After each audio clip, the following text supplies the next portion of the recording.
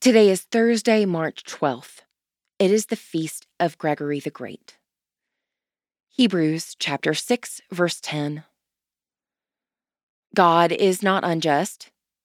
He will not forget your work and the love you have shown him as you have helped his people and continue to help them. From the Archives, January 20th, 1982. A great deal of what passes for evangelism in America is, in fact, revival.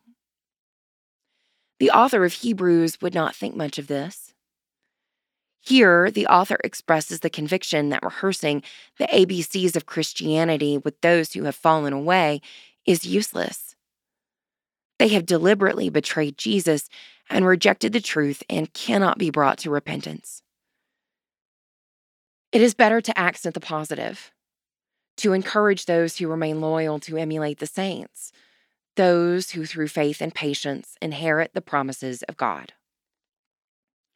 Elected Pope in 236 while he was still a layman, Fabian began the custom of venerating martyrs at their shrines in the catacombs. He established a committee of scholars to write the lives of the saints, so their deeds would not be forgotten.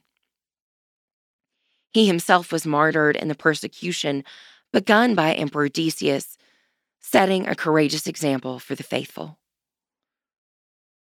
Pray for the Diocese of Jebba in Nigeria.